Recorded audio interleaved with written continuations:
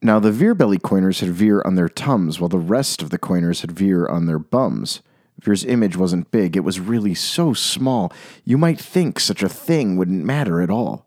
But because they had Veer, all the Veer-belly coiners would brag, "We're the best kind of coiners, and Veer will unleash us." With their snoots in the air, they would sniff and they'd snort, "We'll have nothing to do with the Veer on bum sort."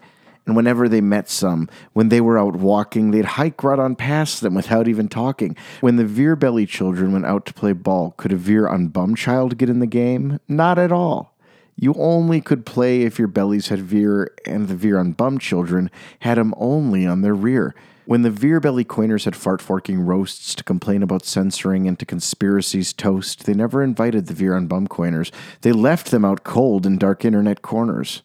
They kept them away, never let them come near, and that's how they treated them year after year. Then one day, seems, while the Veer on bum coiners were moping and doping alone in their corners, just sitting there wishing their bellies had Veers, a stranger zipped up in the strangest of cars. "My friends," he announced in a voice clear and keen, "my name is Tim Swanson McVorhees McSteam, and I've heard of your troubles. I've heard you're unhappy, but I can fix that. I'm the fix-it-up chappy.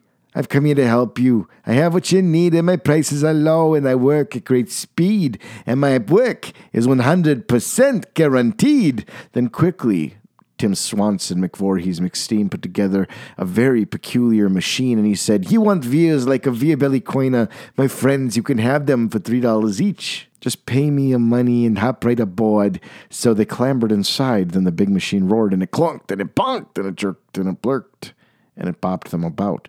But the thing really worked. When the Veer on bum coiners popped out, their bellies had Veers. They actually did. They had Veers, it appears.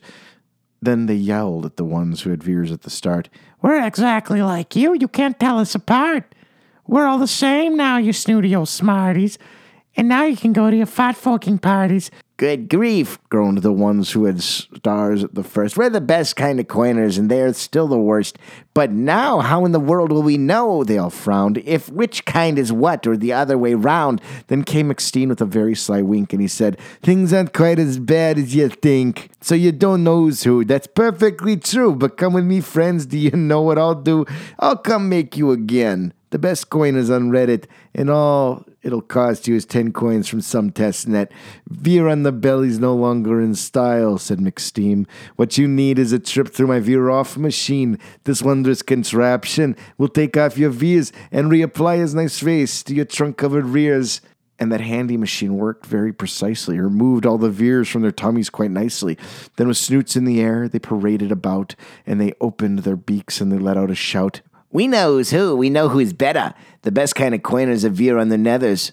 Then, of course, those with Veers on their tums all got frightfully mad. To be wearing a Veer on one's tummy was bad. Then, of course, old Tim Swanson McVorhees McSteam invited them into his Veer-off machine. Then, of course, from then on, as you probably guess, things really got into a terrible mess. All the rest of the day on those wild screaming beaches, the fix-it-up chapty kept fixing up coiners off again, on again, in again, out again through the machines. They all raced round and about again, changing their Veers every minute or two. They kept paying money, they kept running through until neither the rump Veer nor the Veer-bellies knew whether this one was that one, or that one was this one, or which one was what one, or what one was who. Then when every last cent of their money was spent, the fix-it-up chappy picked up and he went. And he laughed as he drove his car, saying this rejoinder, "They never will learn. No, you can't teach a coiner." But McSteam was quite wrong, I'm quite happy to say, that the coiners got really quite smart on that day. The day they decided that coiners are coiners and no kind of coiner has any idea what's better or worse. That day, all the coiners had a think about Veer, and they all decided he belonged on their rear.